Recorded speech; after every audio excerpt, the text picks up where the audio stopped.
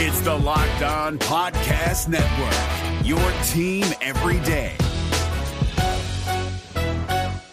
Jackson Gatlin here, host of the Monday edition Locked On NBA podcast. Every Monday, I cover the three biggest stories in the NBA with the local experts from Locked On. It's an awesome recap of the weekend of the NBA and a look at what's ahead. Mark your calendars on Monday to join me for Locked On NBA podcast, available on YouTube and wherever you get your podcasts.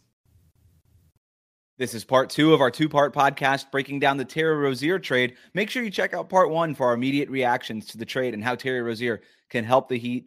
We talk about the end of Kyle Lowry's tenure in Miami. After we went live for the show, we took questions from our listeners about more trade targets before the trade deadline and what comes next for the Heat. That's coming up next. You are Locked On Heat, your daily Miami Heat podcast. Part of the Locked On Podcast Network, your team every day.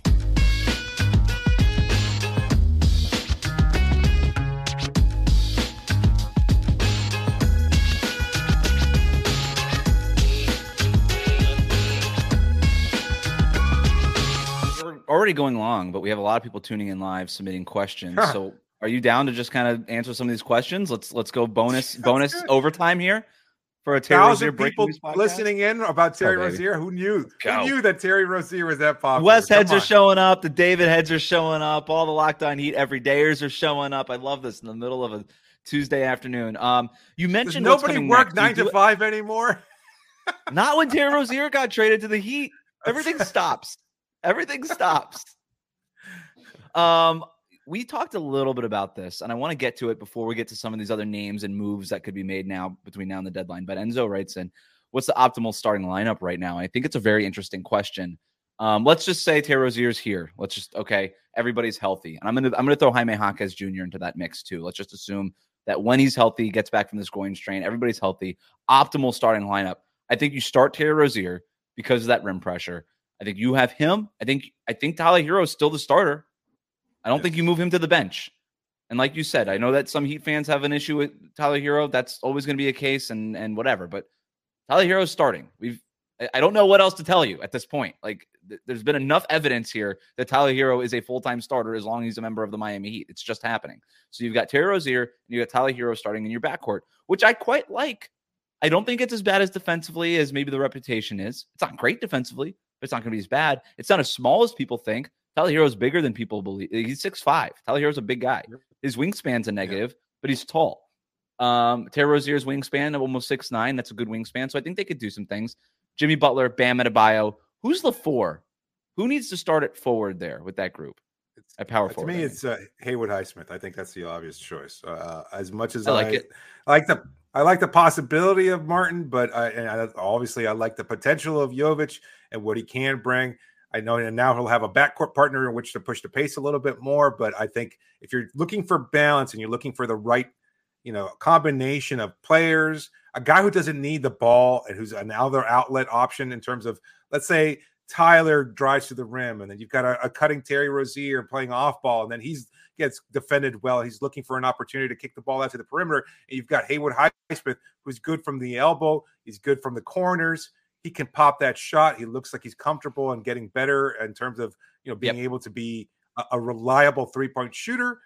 And he brings defense at a high level. Again, you're going to be undersized unless you make a trade. So to me, why not at least get a high level, if not elite level defender in there, a guy who doesn't need the ball very much and who won't grumble about minutes or opportunity or anything like that, because he's just happy to be out on the floor for now. It's a great point. The fact that he doesn't need the ball, because Rozier needs the ball. Hero needs the ball. Jimmy needs the ball. Bam needs the ball. I think the shine on Jovic has worn a little bit since he started 10 games in a row. I still like him as a long-term prospect. I just don't know that he's been that helpful in terms of being a starter. He hasn't been hurt. He hasn't been bad. I just don't know that, whatever. I don't know why I keep apologizing for this, but it's fine. But the other part about trading Kyle Lowry and putting a offensive threat in that starting lineup is now you can afford to start Haywood Highsmith, who's not really a threat with the ball in his hands. Like you said, the most threatening he is from the corners. Nobody guards him above the break. Nobody, you're only guarding him and only kind of from the corners, but he can make that shot. It's very PJ Tucker-esque. Nobody guarded PJ Tucker, even though he's making the shot at like a 50% clip from the corner. Nobody guarded him. Haywood Highsmith can at least provide that, plus the defensive stuff that you mentioned, which is really why he's in there. So I think that that's the starting five. I think you nailed it. I think that's it. Because now that you don't have Lowry, you can afford to start Haywood Highsmith. Because instead of having two non-factors on offense in that starting group with Lowry and Highsmith, you only have one, and you can afford one. In fact, from a fit perspective, it might be best to have one because those other four guys need the ball, to your point. So I think you nailed it. I think that's your starting five, and that brings, assuming Jaime's healthy, when he gets healthy, Jaime off the bench, Duncan Robinson off the bench. I think Kevin Love is still your backup center, and I think that's your top 8. Oh, and Caleb Martin. That's your top 9. That's your top 9. And then you see where Josh Richardson fits in. You see where Nikola Jovic fits in. You kind of see if there's a Thomas Bryant or Orlando Robinson matchup, etc. But I like Love, Caleb, Jaime, and Duncan off the bench as your top 9. Yeah, no, I could see that. I think you kind of stagger the minutes a little bit. Maybe take Tyler and Bam out early, bring Kevin Love and Duncan into that mix. And then, let Tyler cook lineups with him and Caleb Martin on the wing.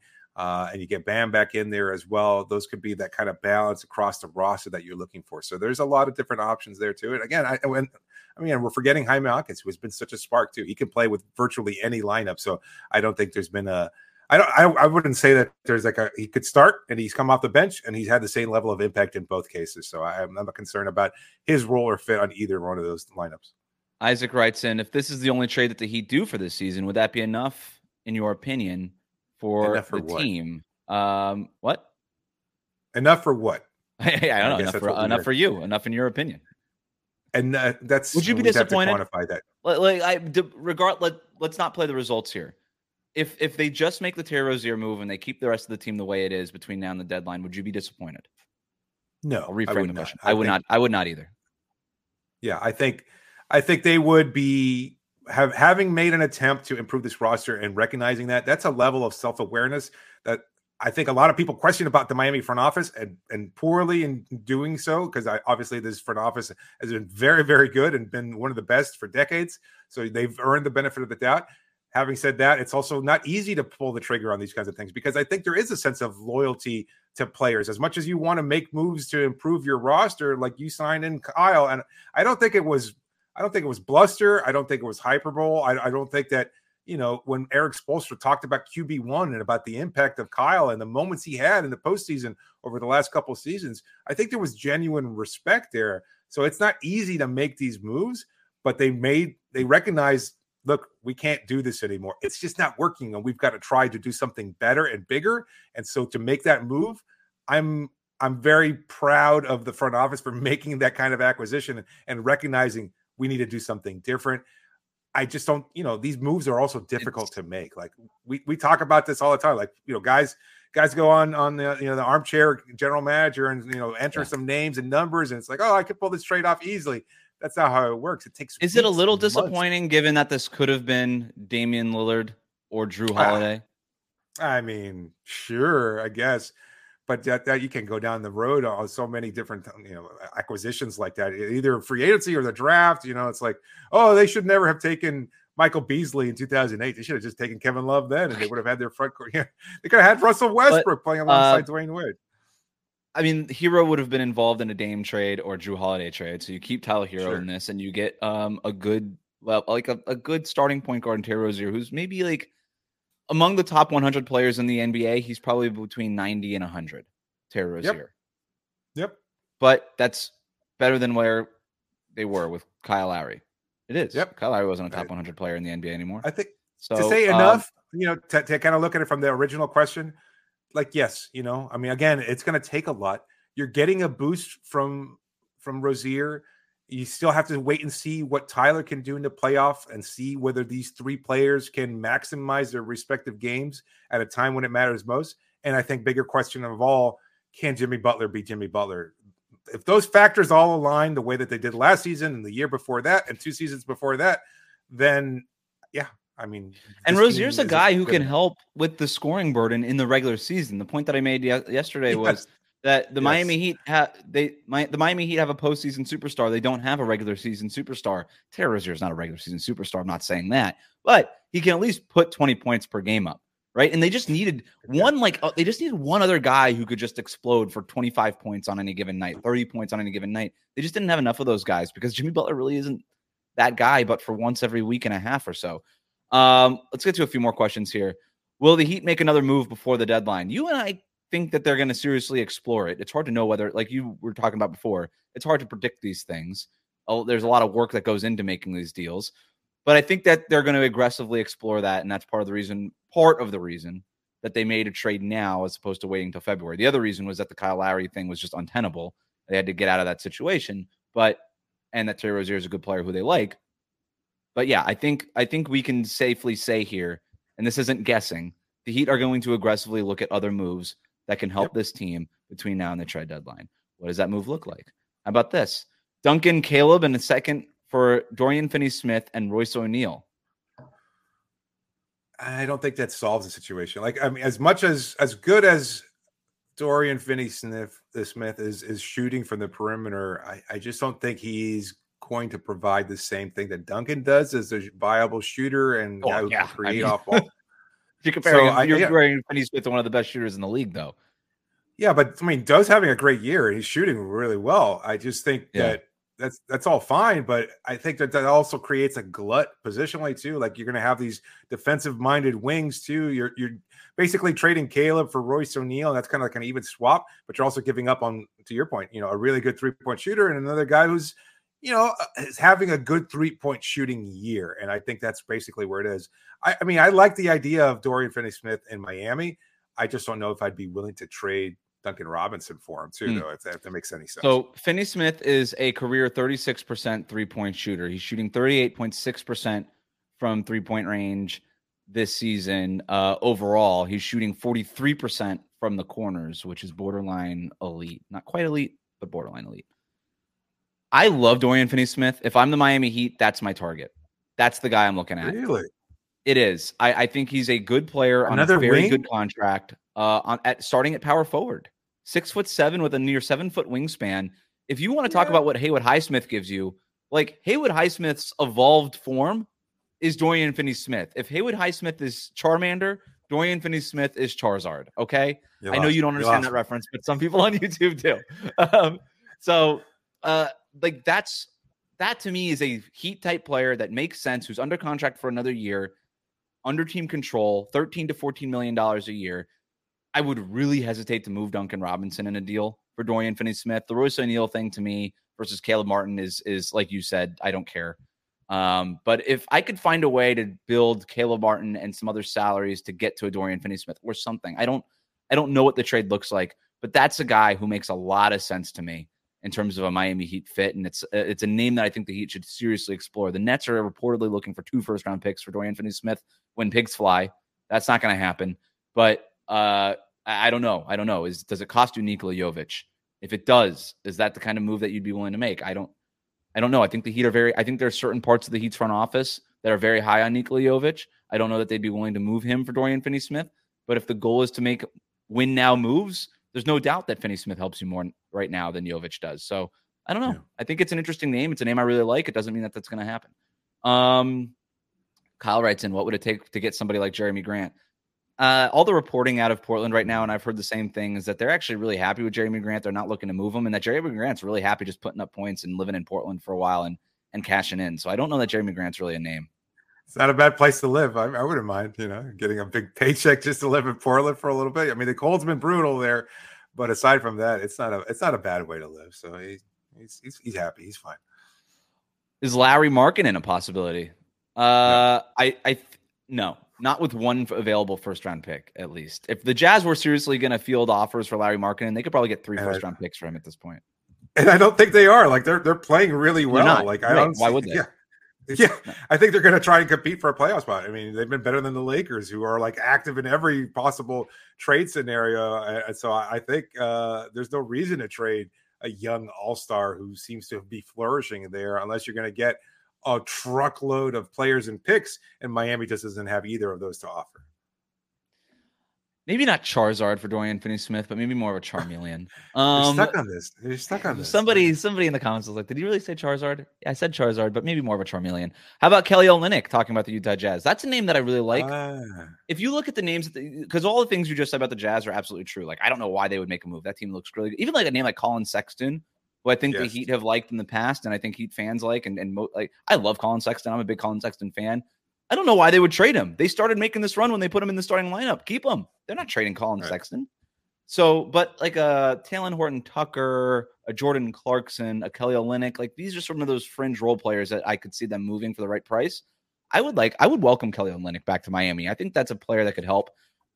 Obviously, I don't need to sell Heat fans on the Kelly Olynyk vision. They've watched him up close and in person, but can shoot threes, handle the ball, not a great rebounder, defensively leaves a lot of meat on the bone, but could be helpful for this team. What does it cost? His contract at about $12 million. It's really tough to get to. So that's why I would say it's probably not going to happen, because I just don't see a way that the Heat can match that salary without sending Duncan Robinson out. And I don't think that you move Duncan Robinson for Kelly Olynyk. No, I don't either. I don't know. There's got to be another young level player, a guy or a veteran, a minimum making veteran. I could be in that wheelhouse, but those guys generally aren't needle movers either. I don't know. I'm trying to think about the possibilities there, and we're ranking Duncan Robinson, I think, is where the front office has him too. Like, he's a very good player at this point. Like 2 years ago, that was a very different conversation. But right now, considering what he's brought to the table in the postseason, the maturity he's shown, the adaptation and versatility to his game that he's added, I think that makes him much more of a functional player. He's not untouchable. I mean, despite what we kind of talked about with Jake Fisher a couple of weeks ago, or last week rather, I don't think he's really untouchable. I just think you'd have to move him for a very, high quality player that can at least alleviate the loss of some of that 3-point shooting. Ideal trade target, in your opinion? This is kind of what we're talking about here. I don't know that there's going to be another big move unless the Heat do decide to maybe move one of these bigger contracts. I don't know who's available. Like, let's say they even put Duncan Robinson up on the trade block. Like, what are you getting back for him that's at that salary range, right? We're looking at the names that are out there in that range. It's D'Angelo Russell. You're not doing that, right? Not doing that. Like, I don't know. Does the Chicago Bulls continue to fall in the standings? Do they make a guy like Nikola Vucevic available? I don't know. Maybe. Is that really the move for Miami? I like Vucevic. I know you like Vucevic. Yeah. I just, that would be at least one I would explore, but he's not even on the market right now. They're still caught up in trying to trade Zach LaVine. So we'll see what's going on with that.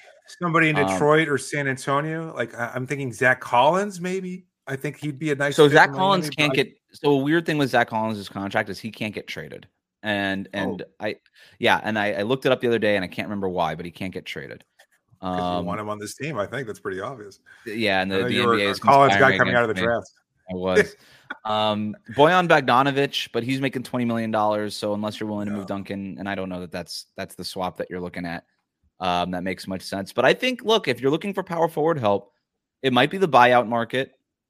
Let's not discount that. The Heat also have a $9.4 million trade exception from the Victor Oladipo trade. Now, I don't think that they're going to use that because of where they are relative to the luxury tax. But if they make another cap-saving move between now and the deadline, then maybe, depending on how much money they save, that becomes more of an option. But now we're talking about like 2 and 3 steps down the road. Is there something to give in Toronto with like a Thad Young or an Otto Porter? I know not needle movers here, not exciting names, but this is kind of what we're talking about in terms of an area of need.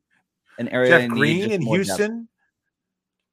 Jeff Green, like Miami, is he willing to? The only team they haven't played it, and he lives here. He lives in South Florida. I'm surprised he hasn't kicked the tires. Yeah, I'm surprised he hasn't kicked the tires on signing here. But it seems like the one team he hasn't played for. If they buy him out, I just don't know that they would buy him out. They really like him, and that they kind of brought him to try to trade him. So maybe they put him in. So they could trade Jeff Green in a bigger deal. I think Houston's going to be pretty aggressive between now and the deadline. And so if they trade Jeff Green and then he gets bought out, that's somebody who does make little enough money now where if he were to get bought out, but again, Jeff Green is like a nice player. I don't think he's playing for you in a playoff series. Right. And so I think you're looking for, maybe.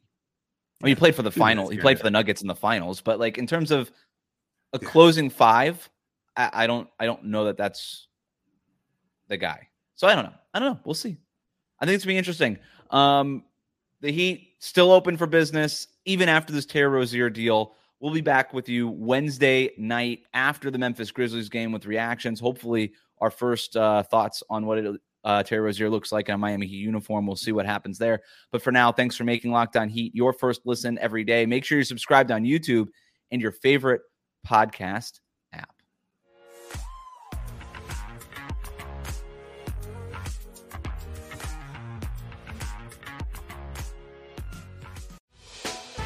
Hey, Prime members, you can listen to this Locked On podcast ad-free on Amazon Music. Download the Amazon Music app today.